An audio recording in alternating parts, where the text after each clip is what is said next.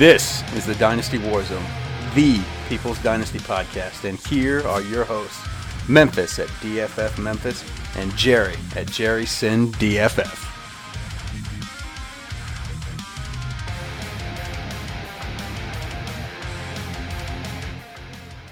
Are you looking for a reminder of your fantasy football greatness? Are you looking for something to set your league apart from those dime a dozen jabroni leagues out there? Then head over to TrophySmack.com and hook your league up with the best trophies in the game today. And not only will you get the best trophies in the game today, you can get a free championship ring up to a $59.99 value by entering in the promo code DWZRing. You pick out your trophy, which one do you like, you put it in the cart, you add the ring to the cart, you add the promo code DWZRing, makes the ring free, and your league is now a step above the league down the street. So if you're looking for the best, you want to be the best in the game, you want to have the best league in town, go over to TrophySmack.com, get that trophy, get that ring, use that code DWZRing, and let's have a big season. Folks, Kyle here. I'm a physical therapist and a fantasy football junkie. I've been doing Dynasty for a year, and I joined the Dynasty Warzone Patreon about 6 months ago, and never have I felt more comfortable with having Memphis, Jerry, and the guys in the Patreon chat help me with buys, sells, and navigating free agency and rookie draft. I can't recommend them enough, and so join the Patreon, because if you ain't first, you're last. What's happening, everybody? Happy Wednesday, and welcome to the Dynasty Warzone, the People's Dynasty podcast. And this week's topic on the Wednesday show is going to be the COVID confidence rankings. We are going to take the 5 teams that we have the most confidence in going into a coronavirus shortened preseason, and the team with the least 5 teams with the least amount of confidence that Jerry and I have confidence in. And speaking of Jerry, you know Jerry, he's my co-host. He is the man of the hour and the man with the power. Jerry Sinclair, what is up? I am least confident in my ability to do anything good on this show, but you, my friend, the most confident in my heart and on this show. What is good? What is new, my dude? You know, I'm normally not a very pessimistic person. That's not true. I'm normally pessimistic as it relates to a lot of players, especially with the steam. You know, guys like Baker Mayfield last year. I'm starting to get a little nervous about Kyler Murray this year. You know, what's the old saying? If the general public's running directly towards something, run as fast as you can in the opposite direction. And that's kind of how I'm feeling about COVID right now. I'm tired of being the glass half full guy. Just a bunch of Debbie Downers. We're gonna cover a bunch of COVID stuff here in a little bit. But how are you, man? How are things in the mean street of Detroit, 8 Mile there? Yeah. Total rural farm country. Oh yeah, no, it's great. It's good. The weather finally stopped getting into the 90s. As you could see if you're watching this right now, my skin not built for 90s, not built for sun. I get rosy pretty quick. So I am excited for that to be over with, hopefully. Of course, the wife has the air conditioner on, 45 degrees right now. So I have sweatpants on, I have a long sleeve shirt on, and I am still frigid. It must be a wife thing now. You are just north of me here in Indy, and we have been on like a streak of like 85 plus for like the last 2-3 weeks. And it's always the hottest when we're stuck outside watching our son play baseball. But my wife, exact same thing. She's big into quote unquote sleep hygiene. It has to be cold. It has to be dark. There has to be fans. I mean, like I go in there and like I have to crawl and hide under like all the covers, 4 blankets. It's like 62 degrees in our bedroom. Now I'm not being hyperbolic at all. The thermostat's set to 65, and then with 2 fans on, it's cold. But allegedly it helps you sleep better. But when you don't sleep, you don't really matter what the sleep hygiene's like. So we're going to jump into some news. We haven't done news in a while. Just want to go through the normal opening stuff real quick. So how you feeling about the Devy show, man? You're going to be joined by Kane and Josh and Shane, and you guys are going to be doing the bridge stuff from the Deep Dive Devy content, which free plug to our boy Kane Fassell and Shane Hallam. They're going to be the new co-hosts of the Devy Marketplace. And then one of our, patrons now / co-host, Josh. How are you feeling about working with these guys as a Bridge Devy show? I mean, I'm going to like it because it's a little above my pay scale, to sort of use a weird cliche for it. So, like, I have a Devy League. I like diving into some of that stuff, but some of the obscure guys, some of those really deep, some of the young guys, like if they were born in the 2000s, I certainly don't know who they are. So that's going to be fun for me. And, they're going to have their own show. So it's going to be, like a graduate level Dynasty show. We're going to get to find out guys that are going to be relevant in Dynasty rookie drafts, maybe a year ahead of time, maybe 2 if we really reach. And then if you really want to learn more, you want to dive into more, they're going to have their own thing, and they're just going to, they're going to give you the PhD that you want in Devyology.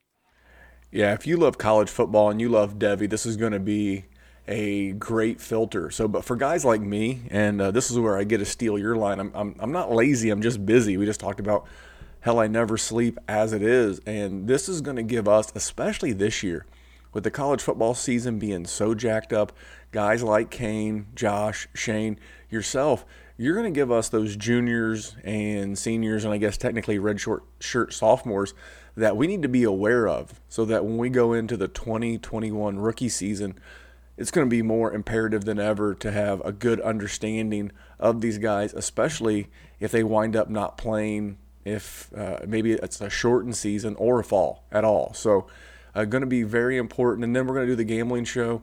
That's me, Dr. Kyle, Sal, still working on nailing down that 4th mystery host. We'll have that out there soon. We'll be covering, betting props. I've already shared 1. I've made 3. And I know what you're thinking. Well, 3, that's not very many, but it is.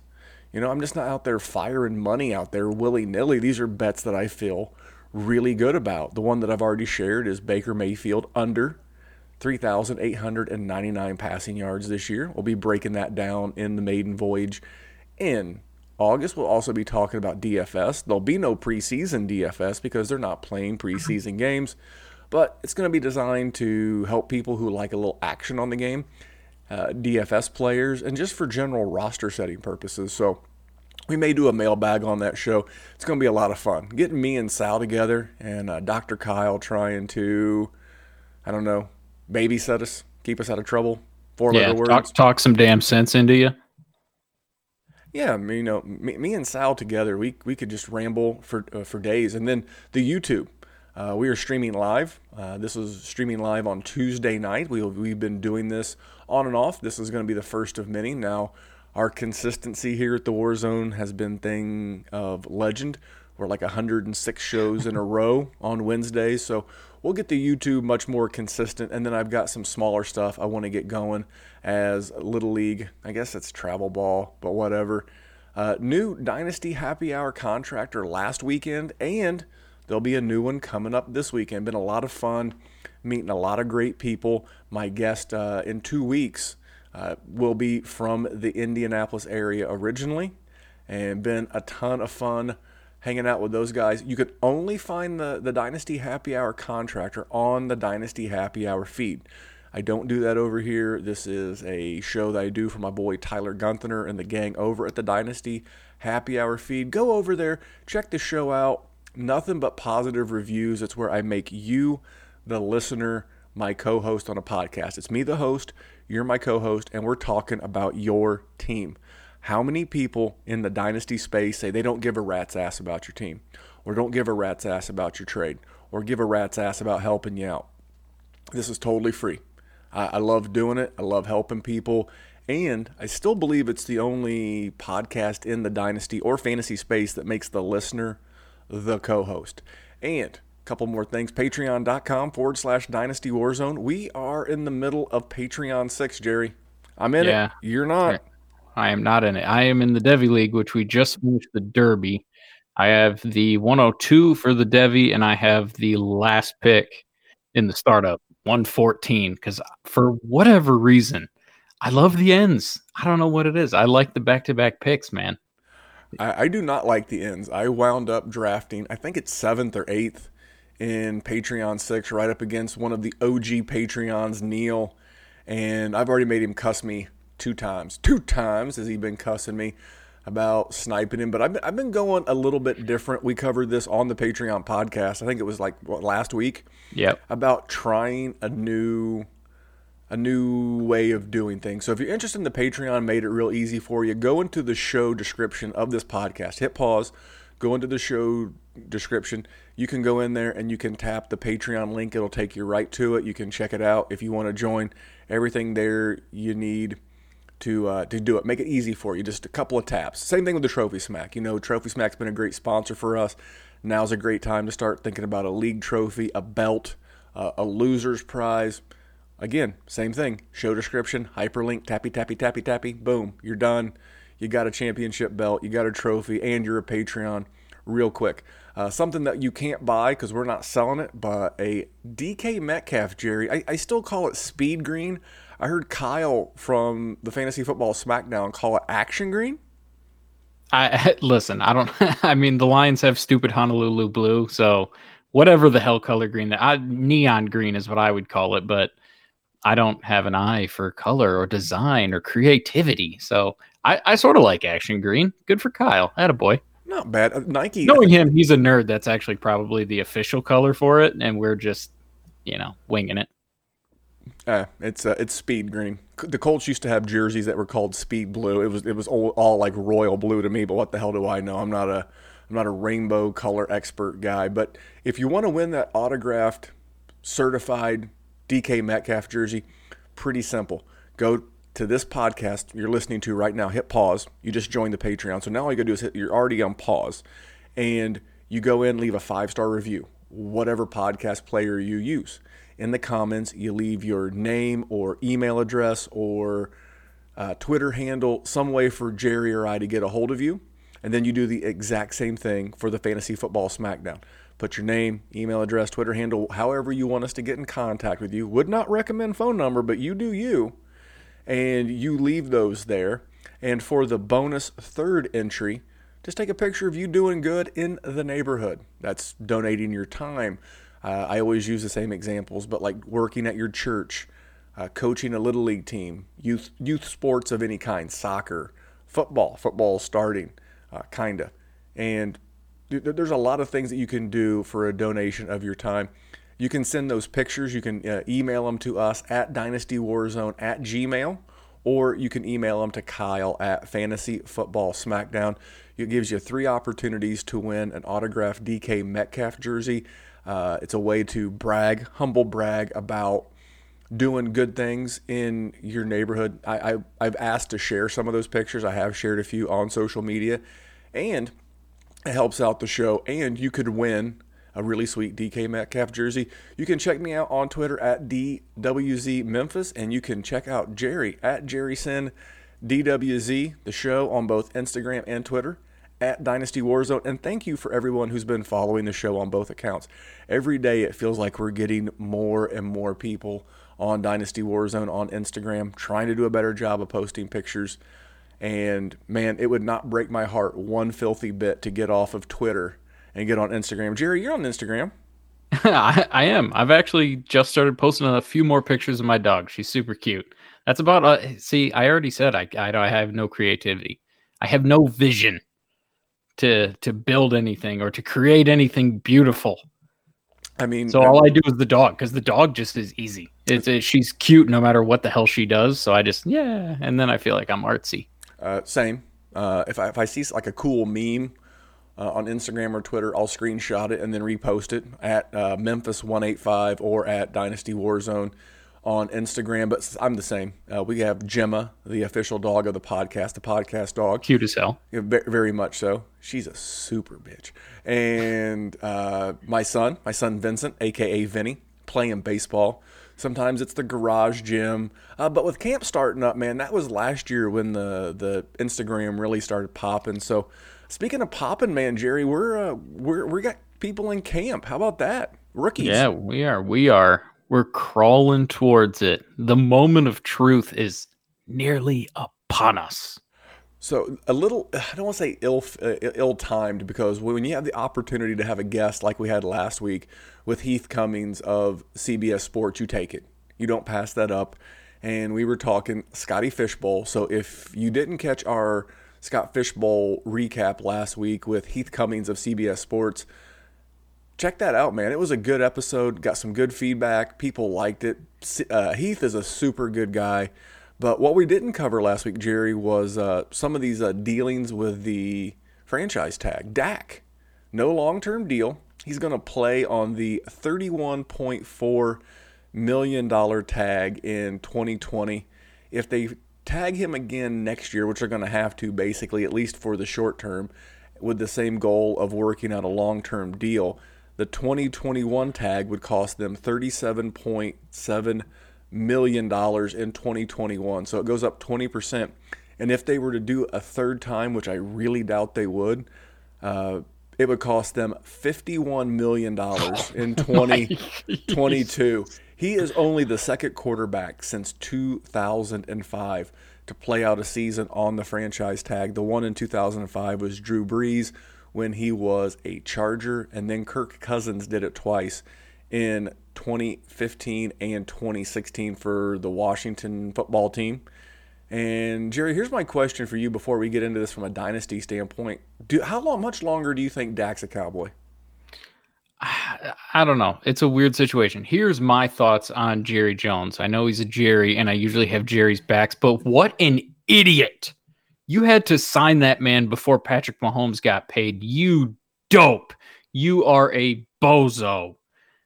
I mean, this man's going to make tons of money, and you could have given that man $33 million, given him the long-term deal, and he would have been happy because he would have been the highest paid quarterback at the time. And then Mahomes cuts it for $45 million.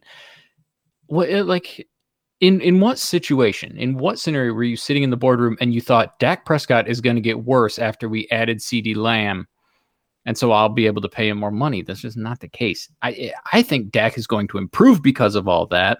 And I get that Garrett's gone and everything else, but I really think that team is going to be humming. They're going to be doing good, and eventually they're going to have to pay the man money.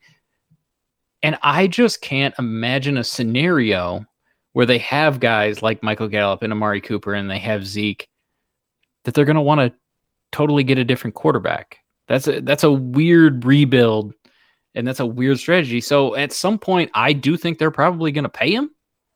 But it's just a weird thing. I don't understand why you would do it. It was like, every time someone gets paid and they're the highest paid quarterback, and oh my God, everybody freaks out because they're not the best until Mahomes did it. But then you get a couple years down the road, and now like Stafford, Lions fans did it. They freaked out when that dude got paid because he was the highest paid player in the NFL. Now he's like the 12th highest paid quarterback. So that's what they needed to do with Dak, in my opinion. I think Dak is good. I think Dak should be the franchise quarterback there. I just think they sort of bungled all hell out of that. Well, let me ask you this. Have you ever felt like Jerry has underpaid the people that are on his team? Absolutely not. Did he pay Amari Cooper? He did. Did he pay Zeke? Oh, yeah. Did he pay Jalen Smith, the linebacker? How much more of a – yeah, So Jerry's had no problem paying these guys, right? That's true. Allegedly, Jerry offered him like $120 million, and there was allegedly some things over there. I don't know how much these guys want to be in business together. I really don't. From a dynasty standpoint, I love it. I think he's still going to be there, obviously this year and probably next year. If they don't work anything out, they'll franchise tag him again. But you're going to pay him whatever you said it was, 34 this year, and it's 37 next year. I mean, 31 this year, 37 next year. Yeah, I mean, after you saw Mahomes cut his check, you got to figure that's going to be about his salary anyway. So I really do think they would just franchise him again and not sweat it. At some point, I think it comes down to how the season goes for Dallas. This is a team that, if I remember correctly, had like $35 million in 2021 cap room today. There's obviously talks of cap reduction over the next few years, so they would have to make some decisions on how to make Dak work long term. But this is a really, really weird situation. For me personally, in Dynasty, he's my QB3 because I think he's going to be in Dallas at least 2 more years. And you can take all the perceived upside of Kyler Murray. I don't trust Bill O'Brien, and I don't love the weapons around Deshaun Watson as my 4. Obviously, Carson Wentz's injury history is a thing of legend and lore. So it's hard not to love Dak in this offense. I mean, the guy's been a QB1 every single year in the league. So I love Dak. I don't mind him on my dynasty roster. I don't mind building around him. But this is going to be an interesting situation that as a Dak owner in dynasty, you're just going to have to put your earmuffs on and live with it until it's figured out long term. Yeah, and here's the other thing. Maybe he doesn't end up as a Cowboy in the long term. He's going to be playing either way. So, I mean, he'll definitely take a hit in the event that he goes somewhere, because what are the chances that you have someone like Michael Gallup, Amari Cooper, and CeeDee frickin' Lamb and Ezekiel Elliott to throw to? Not very likely. Let me hit you with a hypothetical. Okay. Uncle Phil Rivers makes it Indy the rest of this year, and Dak was to wind up here in 2022 with Michael Pittman Jr. going into his third year, Paris Campbell going into his fourth year, Jonathan Taylor going into his third year, behind what should still be a very good offensive line. And, you know, the Colts under Chris Ballard have done a good job managing their dough. You know, Drew Brees is going to retire at some point. I just don't know that Dak's going to be there long term, and I don't know if he's as much talented enough to be the QB3 in Dynasty, but he's certainly in the right situation for it. So I like Dak. If you got him, you just got to trust the process and realize that Jerry's going to open up that checkbook. It's been his MO forever. Yep. All right, next story. This one right here, I actually am going to have the wildest Memphis take in the world for you guys. It's very unlike me, but you got to go with new information. Derrick Henry signs a new contract. 4 years, $50 million. Man, that's not bad money. Nope. I think this has a good impact, and it's very helpful for guys that are nervous about Joe Mixon, Dalvin Cook, and Alvin Kamara holding out. Because if you're the GM of the Bengals, of the Vikings, of the Saints, you're like, look, guys, you know, with the exception of Alvin Kamara, I don't know that he got to a NFC title game. I don't think he did. He's been in the playoffs a lot. But the rest of these guys, you're like, look, you know, Joe Mixon, your team's not even sniffed the playoffs. You've never led the league in rushing. You know, you've got some good stats. But this lays out the framework for these contracts for these teams that are trying to get these high-end 2017 rookie class running backs under wraps. It's a little bit less than Christian McCaffrey, but it lays the groundwork. So would you agree that that's a fair take, that this could be very beneficial? Because Dalvin Cook did come out and said, quote unquote, I would take in the neighborhood of $13 million a year. 12.5 million average. That's close, right? Yeah. Oh yeah. And listen, that's what we all want. Like, I know we're all super selfish and we don't want to deal because it's not our money. So we just want you to help us win. I just want to see these guys on the field. And I think that does help them a lot. I also think it's good for Derrick Henry. Now, I'm not going out and buying Derrick Henry because y'all are selling him for too damn expensive right now because you're just living off of 2019. But I do think it sets a good foundation for him for 2 more years, let's say. I think they'll, you know, we're going to either see Darrington Evans grow into what some people think he's going to be, or he's going to flounder and they'll bring in someone else to do that. And by the end of this contract, not necessarily the end, but nearing the end, that second to last year, that last year, they're going to have another guy in place. And we're going to see, you know, what we're seeing with Devonta Freeman with Derrick Henry in no time. So I think it's good to have him. I think if you can sell him, that was actually probably the time. I mean, assuming you're not just rip roaring ready to win your championship, because I think the value is at its peak for him, not only because of the production last year. I just don't see it repeating, but also because he's got that foundation of he is under contract. He should still be relevant. So people are going to have confidence in him. People are going to have confidence that he's going to be in the league, that he's going to be on rosters, that he's going to be productive.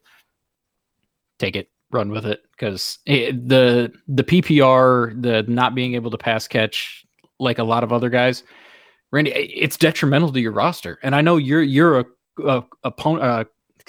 proponent of that. I'm usually the guy that likes the rumbling, bumbling kind of guys. But if you have nothing to get me those extra points, not my style. Let me tell you why you're wrong. I mean, let me. First of all, I don't want to steal this because it was the most original take that I've heard on the Derrick Henry contract. It's R.J. Bell, straight out of Vegas podcast. That's how I know it's a radio show, but he was talking about this. So Derrick Henry's franchise tag this year was $10 million, right? Mm-hmm. And if they were to have franchise tagged him next year, it would have been $12 million, right? So why wouldn't they just franchise him 2 years in a row like the? So how much is that? That's $22 million. Guess what he's guaranteed over the next 2 years? 25 and a half. So they went to him and said, hey, we're going to give you a little bit more guaranteed money. And if they were to cut him after the 2021 season, they would save $9 million in 2022, and they would save $12.5 million in 2023. But here's the thing. Derrick Henry appears to be very motivated by money. And for me, if I can get him from a Jerry-type owner who doesn't feel like this is a good deal, he's only 26. If he was a used car, they'd be one of those gimmicks they slap on the windshield says low mileage, because they didn't overly use him until last year. Now, last year they used the hell out of him. Well over like 360 total touches between the regular and postseasons. But this is a guy that is going to be a featured piece of this offense, and I welcome the addition of a little Darrington Evans. I have no problem with that. No problem at all. But he's still going to be the goal line back. He still has breakaway speed, even at his size and age. And he wants that other $24 million. Jerry, how does he insure that other $24 million? I'll tell you how. He plays his ass off the next 2 years. And if you play your ass off the next 2 years, that $12 million in cap hit in 2022 is going to feel like a bargain. So I have no problem with Derrick Henry. I'm not proactively buying, but he is the kind of guy, the stable RB2 type that can give you RB1 production, obviously.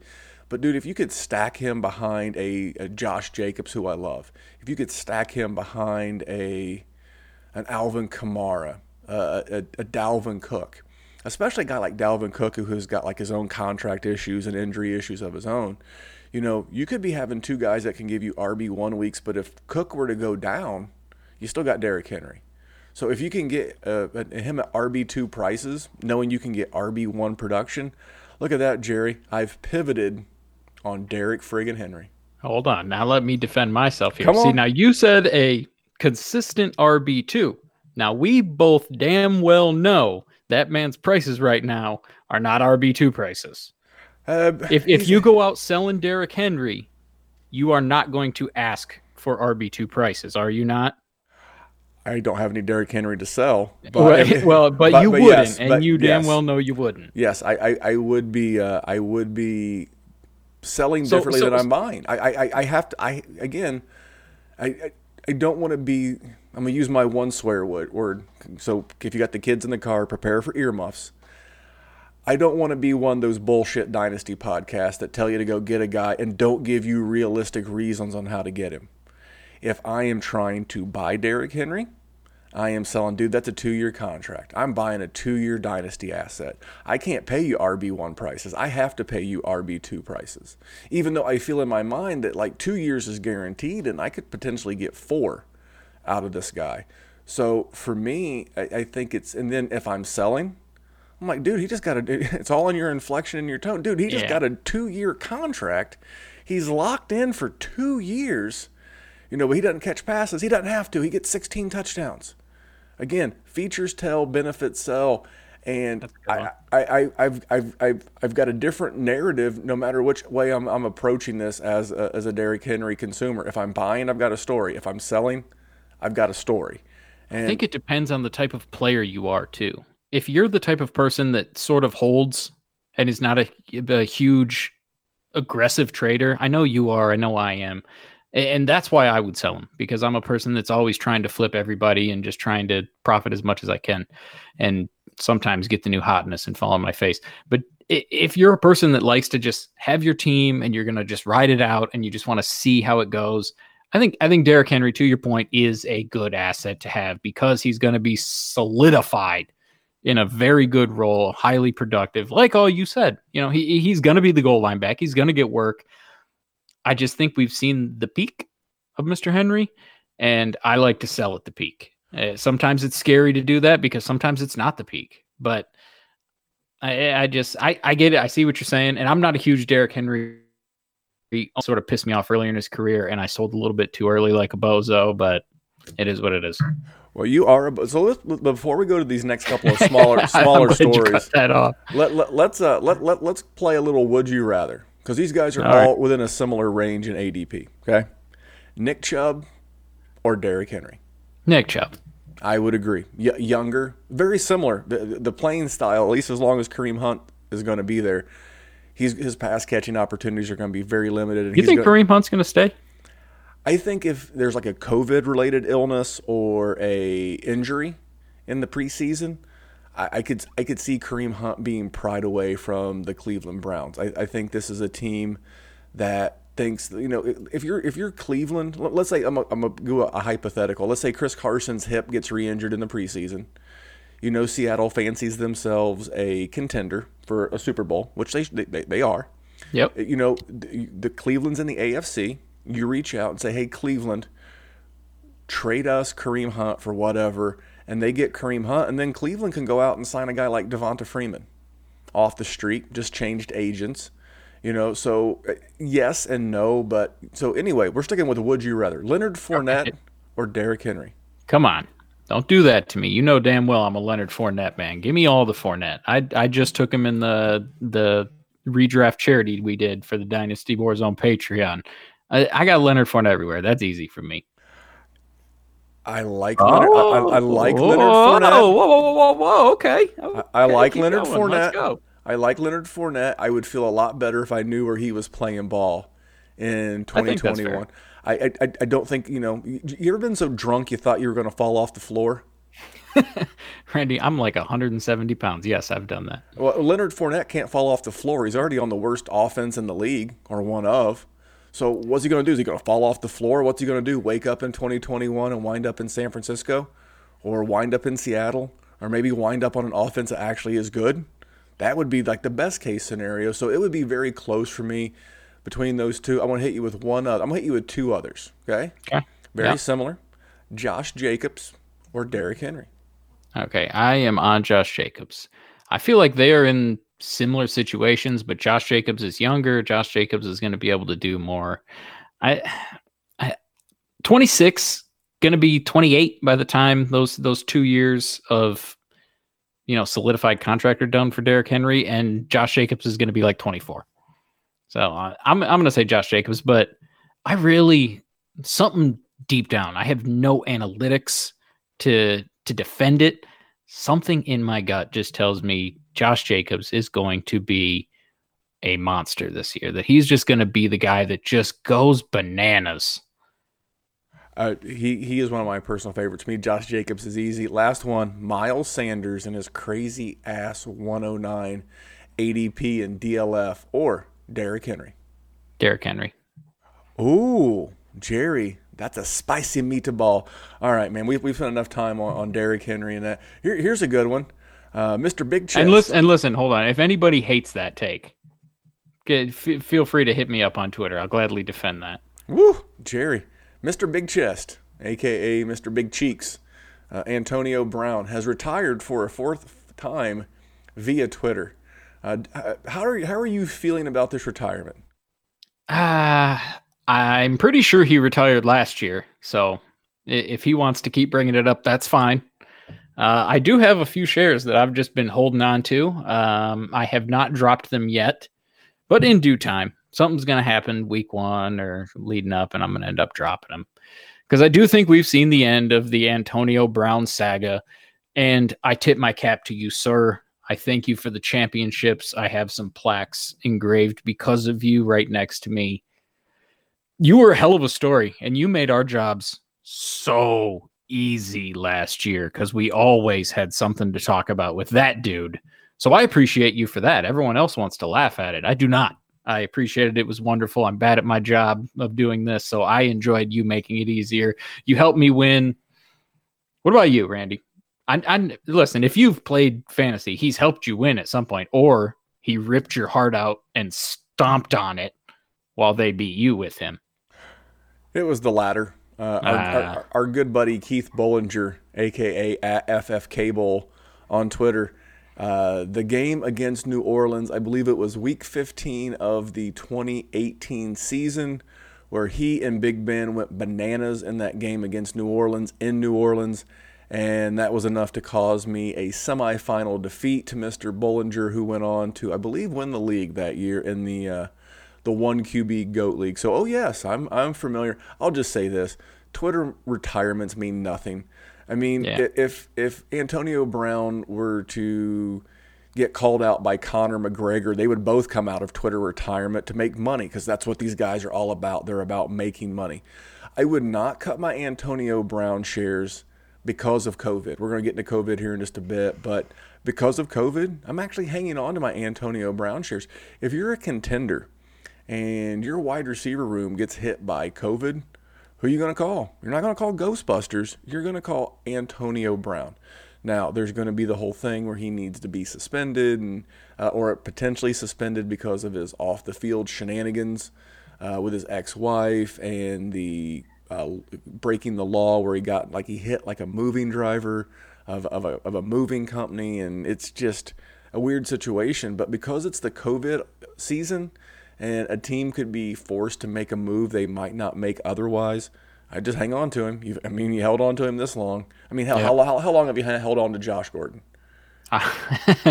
Lots of people have held on to Josh Gordon since 2013? Dude, five more months is not going to kill your roster. I mean, are you going to miss out on that really craptastic rookie that's probably not even going to make a roster due to COVID? So everybody loves those guys, though. And I say that tongue-in-cheek, laughing and joking, but if Antonio Brown lands on a roster right around your league's trade deadline, guess what you can do? So you know what I'm saying. Raheem Mostert, he ran back what he was saying. He was talking about trade me and I need some more money, and I guess he met with some of the top brass there in San Francisco, and he got out that iron, he got out the steamer, and he tried to move and remove some of those wrinkles. And it looks like everything's going to be okay there in San Fran. He's still the guy that I want. If you got him in Dynasty, he's depth probably because you kind of got lucky with him last year. Maybe you traded for him, maybe you got him in a startup. But he's the kind of guy, kind of like a James Conner. I'm looking for him to get off to a hot start, and I'm looking to cash out in Dynasty. I like the guy. I like the talent. If I'm a contender and I need the depth, cool. I'm no problem hanging on to Mostert. But if you're like a middle-of-the-road team and you're 3-3 or 2-4 and you just need to make some moves and he's having a good season, sell him. Get out from under. What about you, Jerry? Where are you at, Mostert?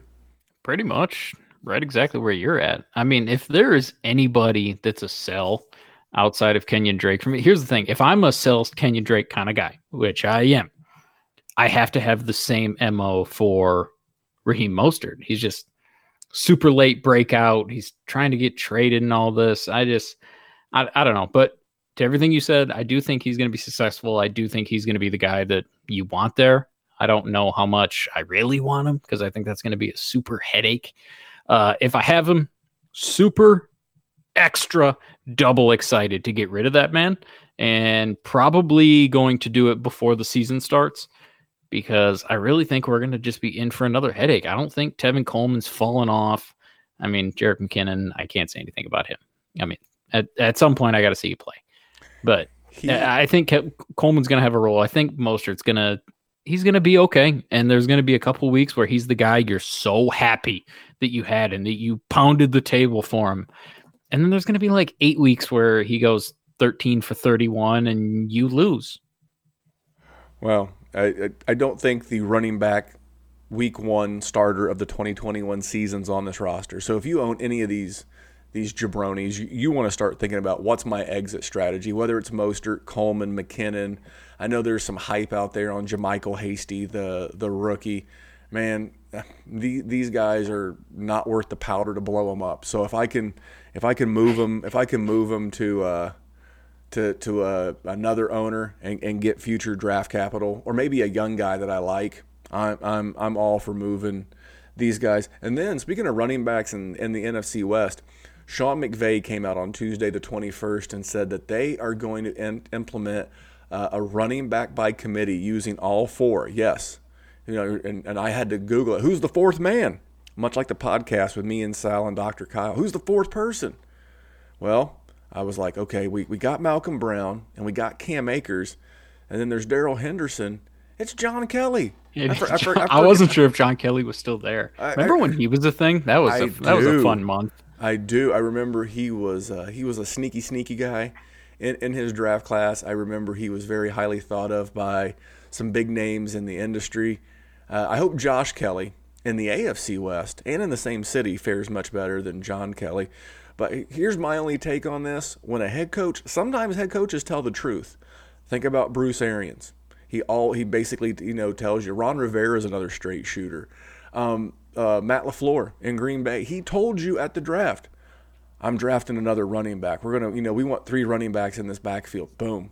Added A.J. Dillon to Aaron Jones and Jamal Williams. Sometimes coaches tell you the truth. And I want to share one of the most stone cold awesome takes I've seen. It was from Brandon Marianne Lee on Twitter at BrandonHerFFB. Dude, she nailed this one. And I'm going to read her tweet. Friends, if a team doesn't have a returning, strong, veteran running back, they will be an RBBC, a running back by committee, at the beginning of the season with no preseason and little workouts. That's how they will figure it out. Plan accordingly and realize someone will rise to the top. Use that fab wisely. Now, Brandon is talking from a redraft perspective, but this is a badass take, and I absolutely love it, and I retweeted it, and I can't share this sentiment enough. Everybody who invested in guys like DeAndre Swift, Cam Akers, give me Jonathan Taylor, J.K. Dobbins. These rookies are at a severe disadvantage because when you're going into the unknown, Jerry, you go with the bro you know. And who do I see McVay leaning on? Maybe a little bit more of Malcolm Brown and Darrell Henderson because he's seen them play live games. Maybe in Detroit, it's Kerryon Johnson, at least initially. In Indy, it's Marlon Mack. So don't get frustrated and be that owner in Dynasty that says, I knew it, these guys suck. I'll trade you Cam Akers for a bag of nickels. Don't do it. This is going to be a wild and wacky season, especially with your rookie picks. You have to remain, I guess, you got to be able to just remain calm and let it play out a little bit longer than you might normally. But what did you think about that take that I just read you, Jerry? Imagine this community actually remaining calm, though. Yeah. What Mike Singletary say? Can't win with them. Won't do it. Can't do it. No, they can't. They won't. There will be, if you have the DLF app or the Dynasty Trade Calculator, they have like a trade finder, thingamajobber where you can search trades in various leagues, and you will be looking at Cam Akers, J.K. Dobbins, DeAndre Swift. Maybe not Taylor or Clyde Edwards-Helaire because they were drafted so highly, but you're going to see panic selling like none other come like week 5 or 6. It's going to be phenomenal, and I'm here for it. I'm here to rob people. I'm here to pick their pocket, Jerry. Yeah, I ain't mad at you. That's exactly why we're here. That's exactly what we should do. But here's the thing. Like Randy said, don't panic. But I've been saying that too. I've been saying that Darrell Henderson's going to have a role. Randy's been saying that Marlon Mack's going to have a role. This is nothing new. This is thinking logically, backing it up and looking down at the sandbox and trying to find, all the little toys that are hidden and not just putting your hand in the sand and trying to dig around for them, which is exactly what rookie fever does to people. Yeah. And if you want to move some 2021 firsts, because that's going to be a wild off season. We kind of mentioned it in the open with the new Devy show. But, man, if you're not feeling super confident about this 2021 class or what the buzz is going to be around it, go to that owner and be like, hey, man, you want a refund on DeAndre Swift? I'll give you a first. You paid a first, I'll give you a first. You just want out? You want to move on? You want to reset the clock? Boom, done. Same thing with a lot of these guys. So don't do that. Last story, Jerry. I'm kind of torn on this one. Ronald Jones said he's, quote-unquote, bulking up, and he's up to 200, a deuce and a quarter. He's up to 225, Jerry. That's a lot for a dude. That's the magic number, isn't it? If you're Leonard Fournette. For Leonard Fournette. If he's 226, 224, 2 big thumbs up. I don't know, man. I'm not a fan. You know, Yeah, I hear you. I tried to get Dr. Kyle to jump on with us. He's going to jump on next week, but I wanted to talk about some of these guys and the risk of soft tissue injuries, hamstrings, groins, quads, calves, etc. Very nervous. And when a guy puts on weight and he's not been through his normal, because these guys are creatures of habit, we all are to a degree. And when he's not going through his normal camp, no, not good news. Right. Not good. Hold for on, me. let me get in here. Now, we talked about the Patreon, how you want to start reaching for some guys that have just, they have a chance to hit. Is Rojo just not that guy? And I know you don't like him, but I need you to think, let's say that we're wrong, because I'm also not a huge Rojo guy, but we're wrong. Let's just hypothetically think, what is the limit that he can be if we are wrong? I think Ke'Shawn Vaughn's going to have a role. And I don't think this is Tom Brady. He's going to be able to do some things, but he's still got Chris Godwin. He's still got Mike Evans. He's got Gronk. He's got OJ Howard. He's never going to be the focal point. So even if we are wrong, I don't think the ceiling is worth wet fart after a night of drinking. I really don't. Gotta watch. The risk, the juice is not worth the squeeze, and that's assuming that we're wrong. I think if there's someone that is just drinking that Rojo Kool-Aid, I just think you have to just pour that glass as high as you can and just slide it across the table right to whoever wants it. Man, that was a sack full of analogies and cliches. I absolutely love that, Jerry. No, for me, man, no. Not a good pass catcher.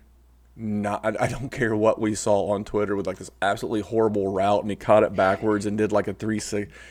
It was weird. And he's not a good pass catcher. He's not a good pass blocker. And I don't care if he fluffed up to a water weight cheeseburger-esque 225. It doesn't mean it. And again, I've said this before, and I will say it again. Tom Brady's only going to get smoked one time in that backfield before he's done. And that's when you're going to see Ke'Shawn Vaughn. I think Rojo may be the better runner than Vaughn, and Darway Agumbawale may be a better receiver than Vaughn.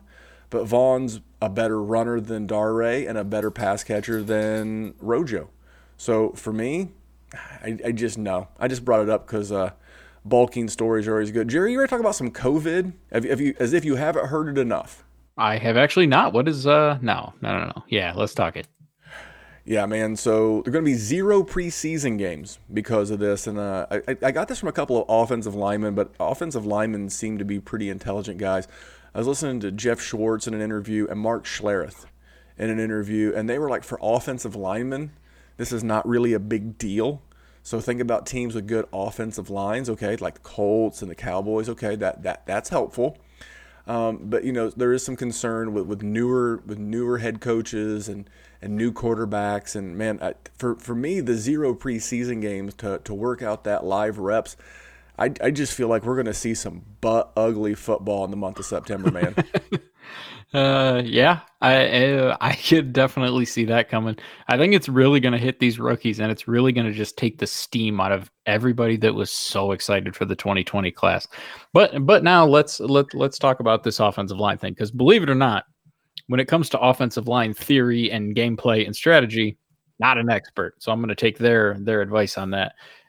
As a Colts fan, as their whole setup they have going, if they have a good offensive line, they have the same sort of coaching staff, that has to benefit guys like Marlon Mack and Jonathan Taylor.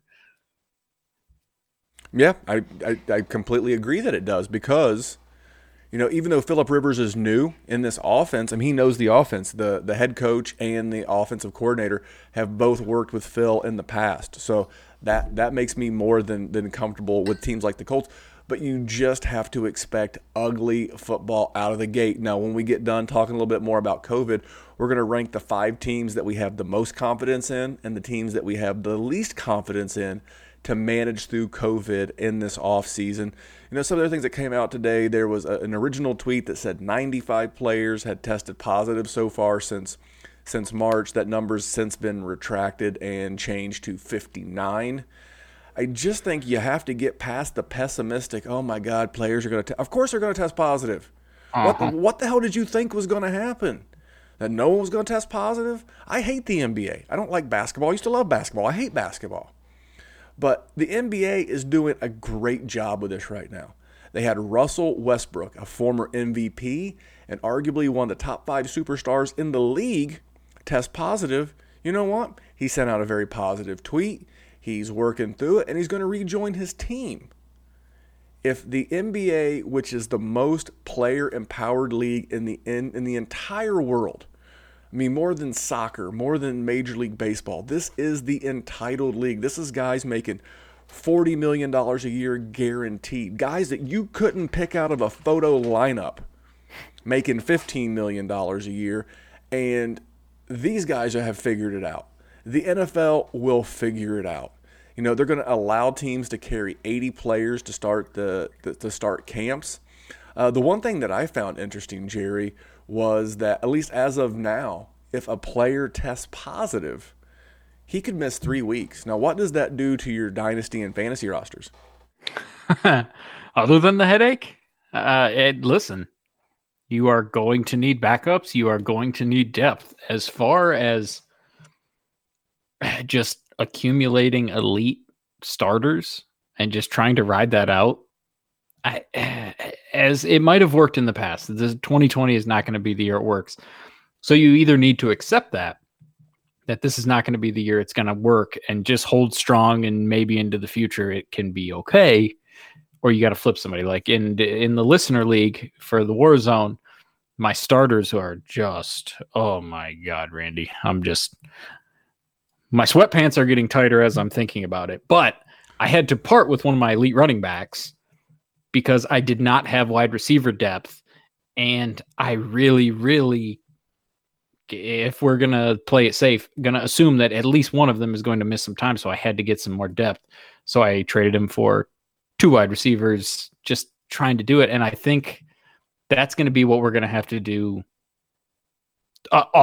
early and often this year. It's going to be a headache. There is going to be some poor sap out there that is going to take us, going to send their roster onto Twitter, and it's going to be just a barren wasteland, desert, Death Valley roster because so many people will be out with COVID, and you'll just be looking at their bench going, oh, I feel so bad for you. Right? It got to have depth, got to be prepared. You got to understand the depth chart too, because there is going to be third stringers that a lot of people have not heard of that are going to be getting some reps, and they are going to be relevant for a week or 2 or 3 or however long they end up being out. You got to be, if there was ever a year when the nerdy of the community are going to thrive, I think it's going to be this one. For me, what I'm looking to do with this is, and I looked back in June, is when you and I started talking a lot about COVID, the potential impact on the salary cap, players that could be impacted. And I said then, and I think I really covered it more in depth on the Patreon, but for me, I'm looking to either be heavily invested in studs, elite guys. I'm talking the Nick Chubbs. I'm talking Christian McCaffrey, Dalvin Cook, Julio Jones. His contract is virtually guaranteed for the next 2 years. Tyreek Hill, another guy with a great contract. George Kittle, a guy that you know is not getting cut, a guy that you know is going to get re-signed. Saquon Barkley. If it's not an elite stud, and some of these guys fit in both categories, or if it's not a guy who in 2020 is in year 3 of his rookie deal, think Nick Chubb, DJ Moore, Saquon Barkley. If you're not invested in those guys, why are those guys safe? Because they're cheap labor, Jerry. They're cheap. You know, when Walmart or Amazon, when they're cutting jobs, they're not cutting the entry level, the lowest paid guys. You know why? Because they're the lowest paid guys and they're doing all the heavy lifting. And you don't fire your cheap labor. And you typically don't fire the CEO. You don't fire the elite talent at the very top. It's the middle class, man. Every time that there's financial issues in this country, who gets squeezed? The middle class. And that's where I don't want to be with my dynasty rosters. Now, normally I thrive in the NFL middle class, man. I love Cooper Kupp and T.Y. Hilton and Leonard Fournette and all these James White and all these guys. I love it. Love it to death. I love Derek Carr as my QB3, as a sneaky QB3 on the back end of my Superflex rosters. Not this year. Those are the guys that I'm going to be looking to move to contenders. Unless I am a contender, I'm going to be looking to move those guys for future assets or young guys on rookie deals, class of 2019, 2018, 2020. I want to get out of that middle class unless I feel very comfortable what they're going to be and what they're going to be long-term for my dynasty roster. It just feels too much like gambling this year, because the other thing that came out is that the owners have already are proposing a $40 million cap hit reduction this year. Now, there are no teams currently, according to overthecap.com, with $40 million in cap space. So guess what they have to do, Jerry? Cut. And where do you cut? You cut those fluffy, middle, upper class NFL contracts, man. That's where the danger is. And that's my fear. Not only for this offseason, there's going to be a haircut on future salary caps. Now, they may spread it out over 3 years. They may spread it over 5 years. They could even spread it out over 10 years. That's cool. But there's going to be a wave that comes that will do long-term impact to dynasty rosters. So for me personally, as it relates to COVID, I'm just more of the give me the elite talent or give me cheap rookies, and I'm not going to be doing a whole lot in the middle. If I got them and I feel like moving them, cool. But I'm not proactively out there like I have been in the past looking to acquire that middle class. And the last thing, did you hear this BS about the players saying they didn't feel safe? I did not. Well, You enlighten me. Well, on Sunday, it came out, and this, of course, it's always the rich guys. Always the rich guys. Who was bitching about the Listen, Carl, Mark's sitting over here. I didn't realize I was doing my podcast with Mark's over here. No. Because I love capitalism. Capitalism gets 2 big thumbs up from this guy. But who's always complaining? It's J.J. Watt. It's Drew Brees. It's Patrick Mahomes. Oh, you mean the guys who have their guaranteed money locked up? Wealth? Generational wealth? Yeah, wake me up when the guy making $550K league minimum. Wake me up when he's complaining. Because you know what that dude's doing? He's showing up. Oh, and by the way, where were you scared and fearful when Quentin Dunbar and DeAndre Baker were out robbing people at a house party in Miami, allegedly? Were you afraid then? Were you afraid in April when Dak and Zeke were hosting house parties while Texas was still locked down? There was no fear. Let's be real. They're just trying to play leverage for the NFLPA so that they can win whatever court case and they can get whatever more leverage they need in that situation. Listen, I don't doubt that you probably don't feel safe. I mean, I'm not going out to a grocery store without a mask on. Granted, I can't. It's illegal for me to do that. And you're going to go line up next to another human being that's breathing and spitting and sweating and potentially bleeding on you. I get it. But I tend to think it's more legal, more lawyer jargon. No, I'm not a lawyer, so, maybe I'm overstepping my bounds, but that's just, I don't know about that. Well, let me ask you a question. You ever played hoops? You ever shoot any hoops? Oh, yeah. Who do you think trades more sweat? Basketball players or football players? Because I tell you, those guys in the paint and the way they defend themselves, and those guys are running for 2.5 hours at a clip.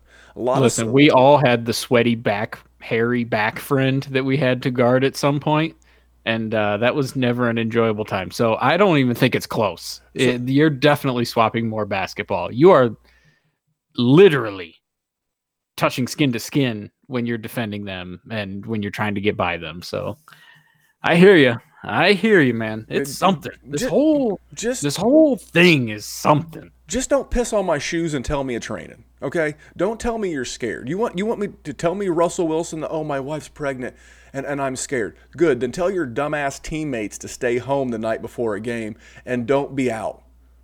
Don't be out. Make sure you tell your teammates to wear a mask. Make sure you tell the knuckleheads, and every team's got them. Make sure you remind the knuckleheads, hey guys, keep your circle small. Hey guys, don't be out. Hey guys, don't be having house parties, Dak. You're the leader of the team. You're the quarterback. You're out having a You're an house idiot. party. Come on. And that's the thing is it does have to be those leader type guys, because the guy that makes 550,000 who actually needs that money and needs to not get coronavirus or he's potentially going to be cut. It seems like they're the ones that are the ones doing the dumb S word, and they're going to be spreading it to the other ones. And it's just, it's a bad look. Listen, the leaders do have to control it. Like Russell Wilson, listen, you are that team. Make sure, listen, I will talk to Pete Carroll. I will make sure that you do not end up on my football field if you do stupid things like that. We are living in a different world. You need to act accordingly, or you are not a professional. This is a professional game. It's something. It's something else, man. And I get it. It's all posturing by the league. I watch the NBA go through this. I watch Major League Baseball go through this, and it's different. And you know, right now, this is what I've been telling people. You're currently, as an NFL fan, you're in the fear stage. The players are in the negotiating stage. But just like Major League Baseball, just like the NBA, and just like the UFC, golf, NASCAR, just like they're already back, there's going to be football. Calm yourself down and just understand that they have 9 billion to 10 billion reasons to get this thing done. And there's no professional athlete with a shorter earning cycle than the NFL guys. Guys, there's going to be football. I want to end this on a good note before we start ranking the teams. Jerry, you want to go positive or negative? Let's go positive. We've been crapping on some stuff, so let's go positive. Yeah, well, I like to end on the crapping on stuff because it's more fun. So we ranked the 5 teams. Now this doesn't mean that they're going to make the playoffs or win the Super Bowl or going to produce fantasy goodness. It just means based on their situation, whether it be the head coach, the offensive coordinator, the offensive line, the quarterback, the continuity of the team, that we felt the most confidence in. We'll keep these short. Number 5, the Indianapolis Colts, returning the 4th most offensive snaps from last year. 87.9% of the guys who took the offensive snaps last year are back this year. Yes, I know Phil Rivers is new, but as I mentioned earlier, he knows this offense. He knows the offensive coordinator. He knows the head coach. Both of those guys have been around for, I think, at least 3 years at this point. Graded the best offensive line by some ranking services out there. I debated throwing a couple other teams in there. Jerry, do you feel confident that the Colts, should they get like some corona issues or whatever, that with the continuity and a shortened preseason, do you feel confident in this team? I do, and we sort of foreshadowed it a little bit earlier when we talked about the Colts. I think outside of if the receivers took a hit, if it was, Michael Pittman and it was T.Y. Hilton went down, then I think that would dip my confidence. But outside of the rest, I think they're really in pretty good shape. And I think that's why, they're at 5 and not even a little bit higher. So, no, I like it. I think that's a good spot for the Colts. And it's a well-run organization from an outsider's perspective. So it's not a surprise.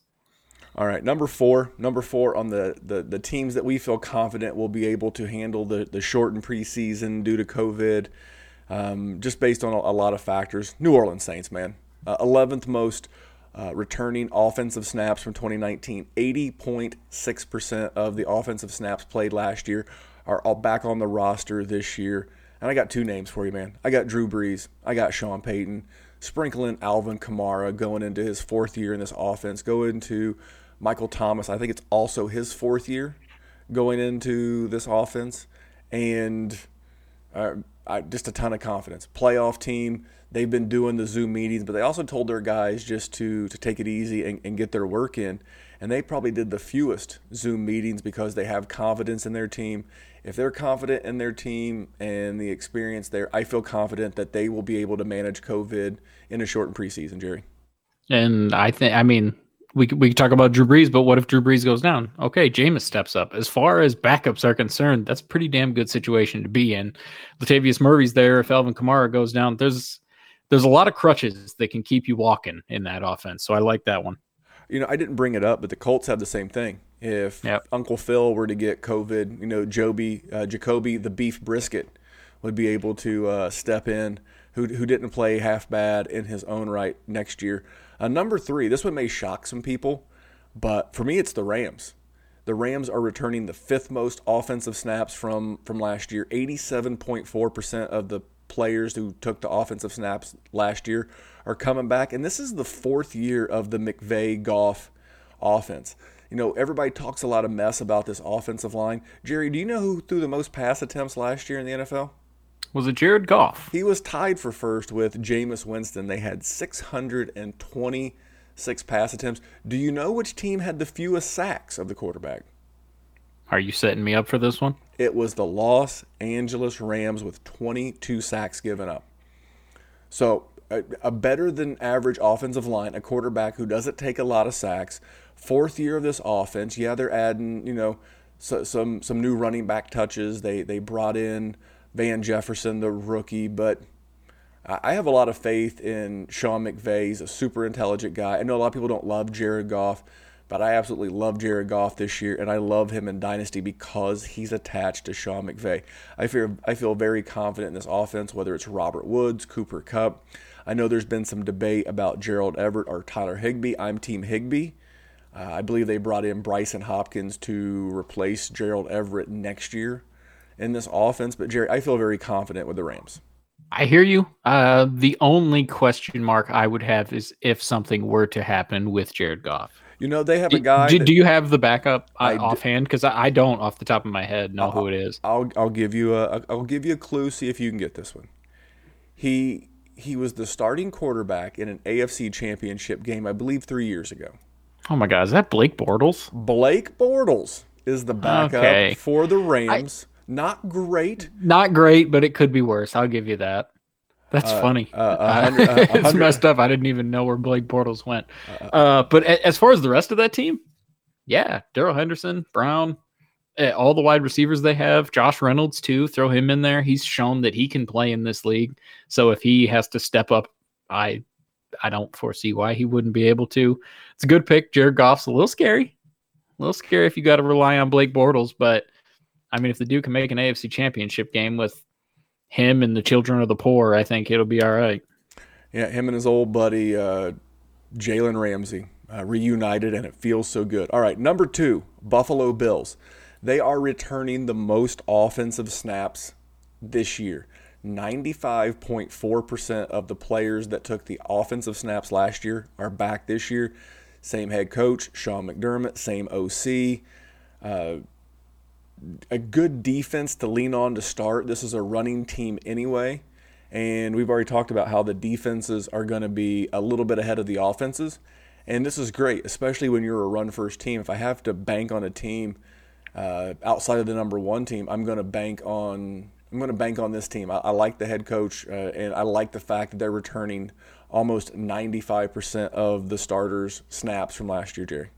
I like it. And like you said about the defenses are going to have an advantage because there's going to be lots of guys trying to figure new things out. And I don't know for certain, but I would guess defense just comes more inherent. And that defense is so mean. So I think they're going to be good. I like it too. All right. And then the team we have the most confidence in to handle a shortened preseason. The Detroit Lions. All right. No. Oh, no? But they're not on the other list. But the Kansas City Chiefs returning the 7th most offensive snaps from last year. They're returning 84.5% of their offensive snaps. They're returning 10 offensive starters.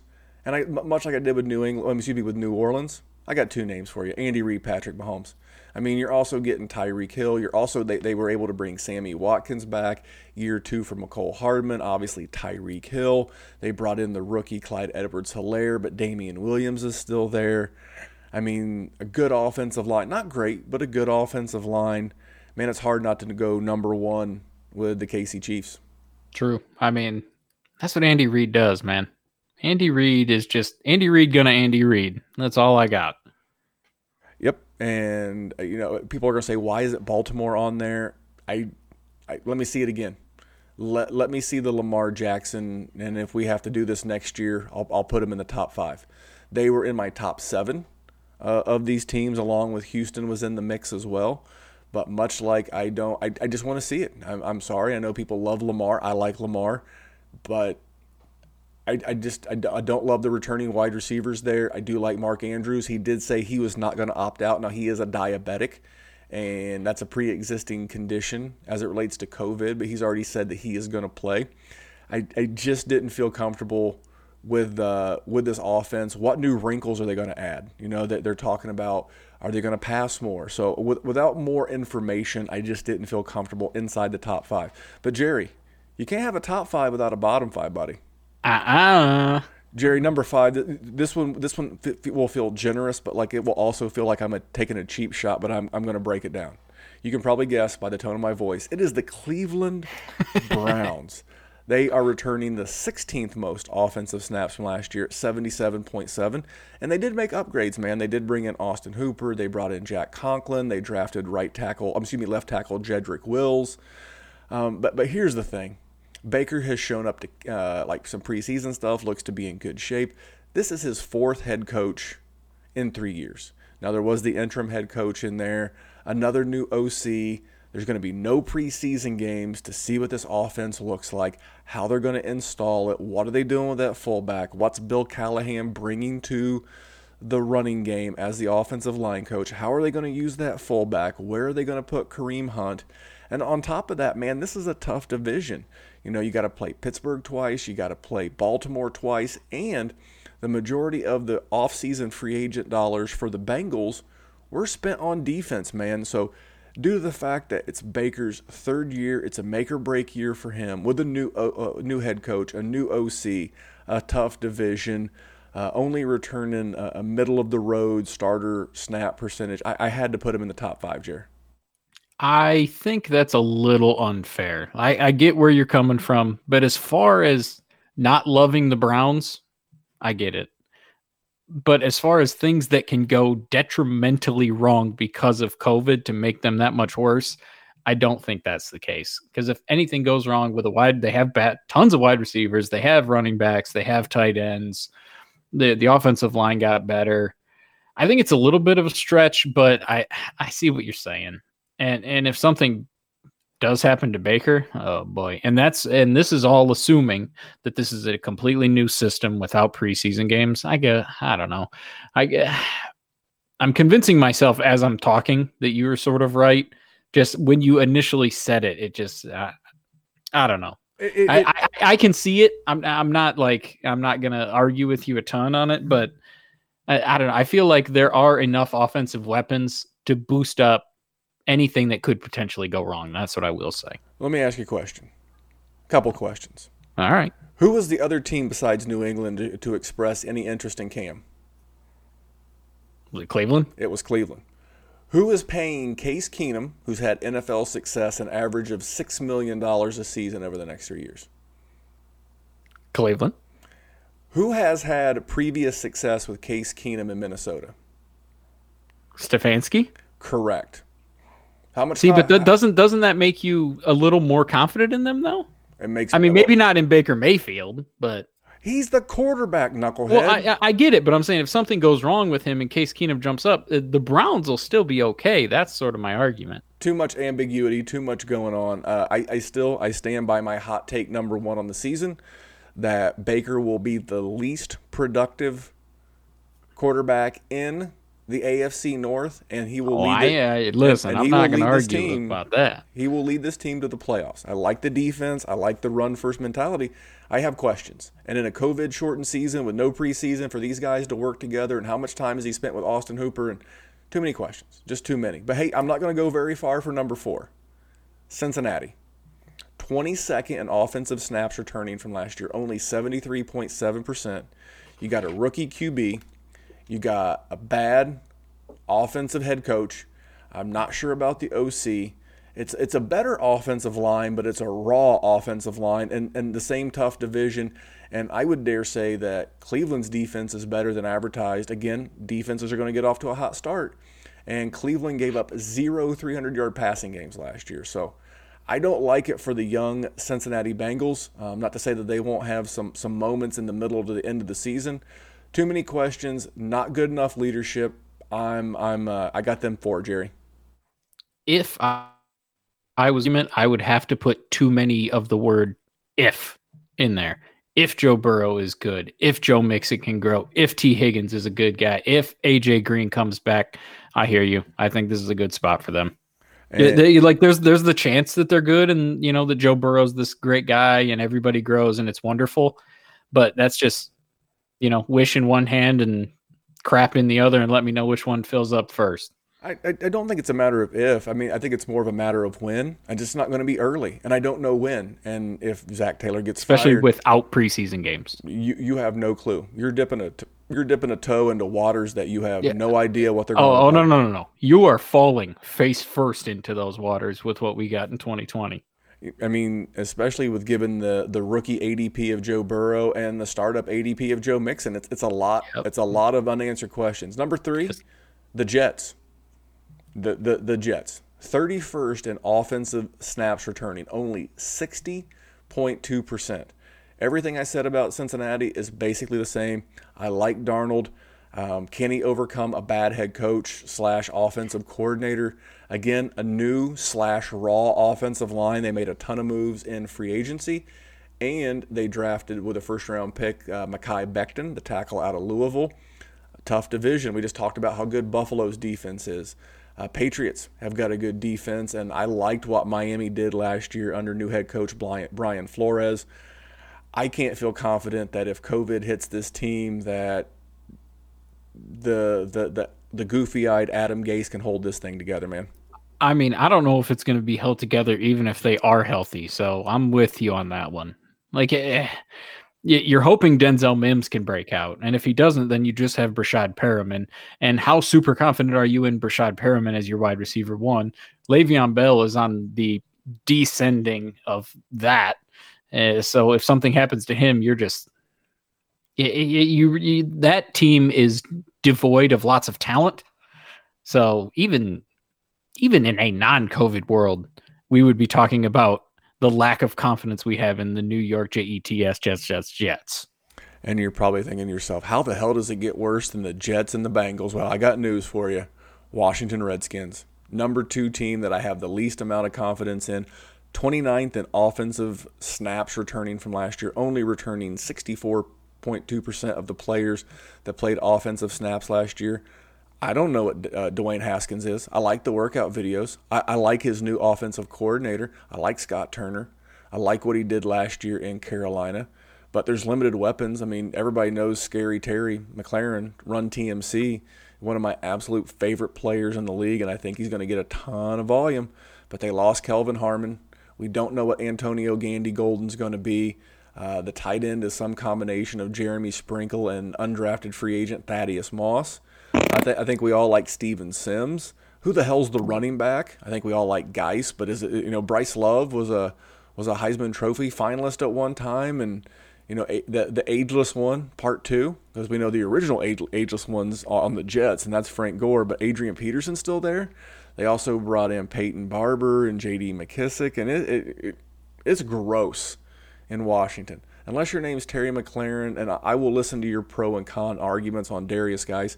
Outside of that, man, this is a butt-ugly roster. Although I do like the head coach. I love Ron Rivera. He is a true leader of men, and I like the offensive coordinator. But, man, these guys are going to be trying to make chicken salad out of chicken scratch. I don't think that was what you meant to say. I agree. For the same argument that I had for the Jets, even in a normal world, this is a roster that's just so ugly to look at. I like Darius Geis. I like the hope of Darius Geis. But at this point, that's all I'm doing is selling hope. I'm not selling results with him. So that's tough. Terry McLaurin, bless that boy's heart. You're an angel. Love you. You're going to help us out. Here's Randy Stanson. Here's to hoping Haskins can grow. But yeah, and don't forget Antonio Gibson, man. The great hype train that is. Get the fart out of here. Yeah, now all right, Randy, your least confident team, my friend. Now, that doesn't mean that, again, same as we've been covering the whole time, doesn't mean that I don't like players on every roster. Like, I love Nick Chubb in Cleveland. I even don't hate Jarvis Landry, especially his ADP. But you know what? This next team has got one of my favorites. Hold on. Does it as a headband? Huh? A headband. What about a headband? Not a headband, not a mustache. No. I didn't. No, man. No. I mean, he's coming back. I like the improved offensive coordinator in Jayville. It's Carolina Panthers. 32nd, dead last in offensive snaps returning from last year. They've got a new head coach in, I'm drawing a blank, the guy from Baylor. A new OC in Joe Brady. Matt Rule, a new quarterback in Teddy B. This is the first time Teddy's been going into the season starter since the Minnesota days. I think we like what Joe Rule's done. We liked what Joe Brady did in LSU. You know, he had some NFL experience there with the Saints. We love Christian McCaffrey. I love DJ Moore. But I don't have any confidence in these guys able to navigate a shortened preseason. If any team needs the preseason more than the Washingtons and the Jets and the Bengals and the Browns, it's this team. And not only do they need it, we as dynasty and fantasy players need to see it.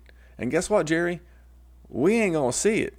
So I have heard stories that they're going to do some NFL cams to allow your local team to do like live streams of practices and stuff as a way to offset the money that they're going to lose from no preseason games, which I think will get better ratings. I would much rather watch. I would agree. I would much rather watch. I think it's Joe Bradbury, although he may have left in free agency. I would much rather see Joe Bradbury and DJ Moore going one-on-one in pass catching drills than I ever would to watch the Panthers play the whoever in a preseason game.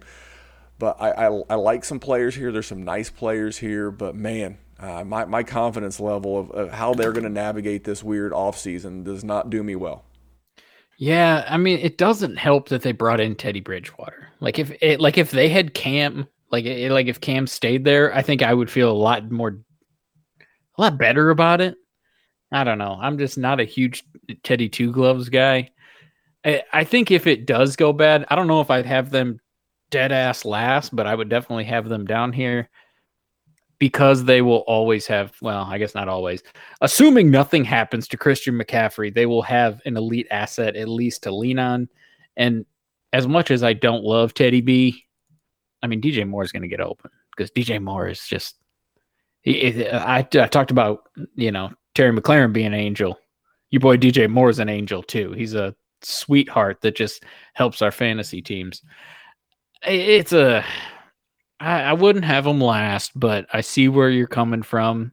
And it's another Cliff Kingsbury type of situation where you've got a college coach that had this explosive offense, and then he's going to get to the league and he's going to revolutionize it. Like, what's his name? Not Brian Kelly, Chip Kelly. Like Chip Kelly did. I got to see it. You're selling hope, not results, baby. That's sizzle, not steak. Let me hit you with the projected over and under from this team. Now, this is according to the Action Network.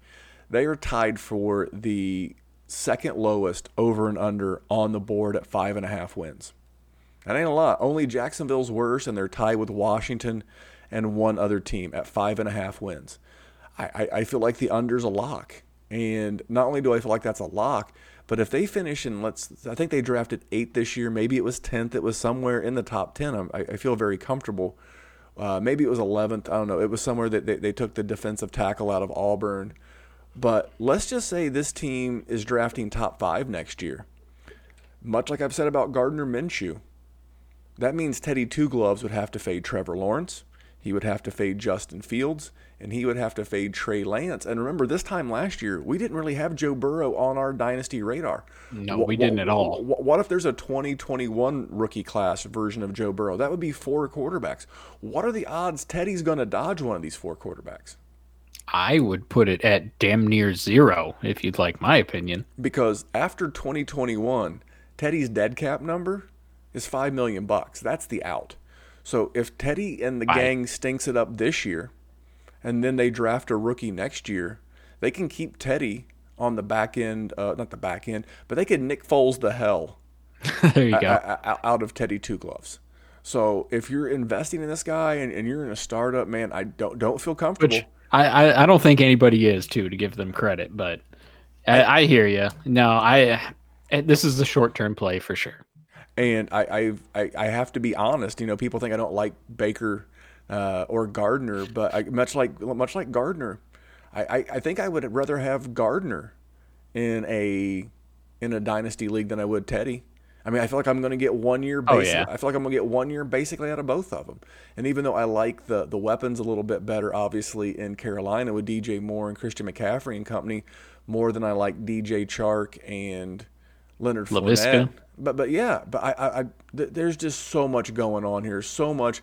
And to get back to the COVID thing, it's going to be a lot to manage. I mean, you're already trying to learn a new job. Being a new head coach in the NFL and a new offensive coordinator in the NFL, it's hard enough as it is. And now you're doing it in this. And now you're doing it in this, no preseason. You got to do smaller groups and drills because of COVID. It just feels the opposite of a recipe for success, Jerry. But you know what's been a success? This show, man. I had a lot of fun doing this one. Always. Yeah, this one right here. Sometimes we have a topic, and obviously tonight we did a little ranking, stir the pot a little bit. And if you don't like Jerry and I's top 5 and bottom 5 teams as it relates to handling COVID, man, add us at DFF Memphis. At DWZ Memphis and at Jerry Sin DWZ. Maybe you're one of those people who want to advocate for the Baltimore Ravens. Maybe you didn't think Cleveland deserved to be in the top 5. Hey, man, reach out to us. And while you're reaching out, again, if you've made it this far in the podcast, thank you so much. Please hit pause. Go into the show notes, check out the Patreon. You have to join, but at least check it out, see what's going on. Use that hyperlink. Same thing with Trophy Smack. Go to Trophy Smack. If you like the belts, the trophies, the stuff, man, just use that code DWZ Ring. And with the purchase of a belt or trophy, you can get a free ring up to like a $59.99 value. And don't forget to rate and review the show and get the chance to win that sweet Speed Green DK Metcalf autographed jersey, Jerry. That's listen. I wrote down one of your quotes today. I will let you know that the Speed Green DK Metcalf jersey, it is worth the powder to blow it up. Boom. It is worth the powder. See, Jerry's been learning all of these not sayings. Worth the powder to blow them up. That was a good quote. I had to write that one. You liked piss and vinegar the other week. You did. I really liked that one. I've used, honestly, in the last week, I must have used that at least 6 times. I don't know the origin of not worth the powder to blow them up, but I think it would have to go to like the South, like in the West Virginia, Kentucky area where they did some mining and they would use dynamite to blow things up. And you would use a certain amount of powder to blow a hole in a mountain or whatever. And, obviously some things would require more powder to blow them up than others. And that powder has worth. So I think that's where the origin of that is. But, Jerry, we're going to shut down this live stream on YouTube. If you didn't catch it live, you can go back to YouTube and you can watch the video. Just search under live streams, and then it will be the one with the COVID confidence rankings. But Jerry and I are going to end this, and we're going to go jump into another chat, and we're going to knock out a Patreon. Jerry, you ready to talk about a Patreon? Dun, dun, dun. Dun, dun, dun, dun. All right, man. We're going to go record that Patreon. Thank you so much for joining us this week. And on behalf of Mr. Jerry, I am Memphis. And remember, here at the Dynasty Warzone, we're just trying to make the world a better place for fantasy football. We'll see you back real soon.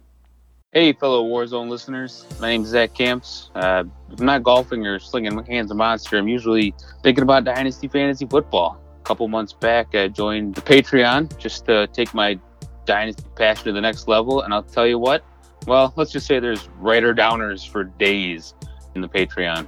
As a member, you get access to the bonus pod where the guys take the filter off and talk about a wide variety of topics that maybe they won't cover on the normal show. You also get access to Memphis and Jerry for one-on-one advice, personal Dynasty dilemmas. They'll tackle them for you, help you out with it. You just don't get that anywhere else. But I'd say my favorite part about the Patreon is the group chat. Tell you what, these guys are some excellent minds. Tons of fun. The fire in there is amazing. Great platform to post trade questions, debate rookie values, share insight, interact with some cool people from across the globe. Shout out to those guys in Australia. They're blowing my phone up all the time. The best part is there's no Twitter trolls or Facebook trolls arguing about stuff they don't know anything about. So if you want to enjoy your Dynasty experience even more, win those championships, pause the podcast right now, sign up, and you can thank me later in the group chat.